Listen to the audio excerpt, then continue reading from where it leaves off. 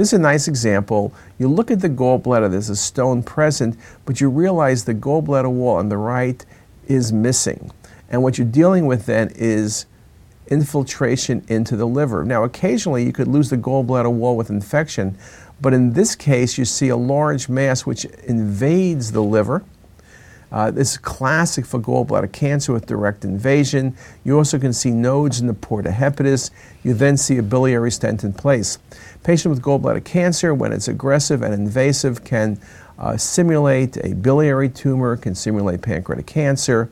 But again, the epicenter, which is the gallbladder in this case with direct invasion of the liver, is the key finding.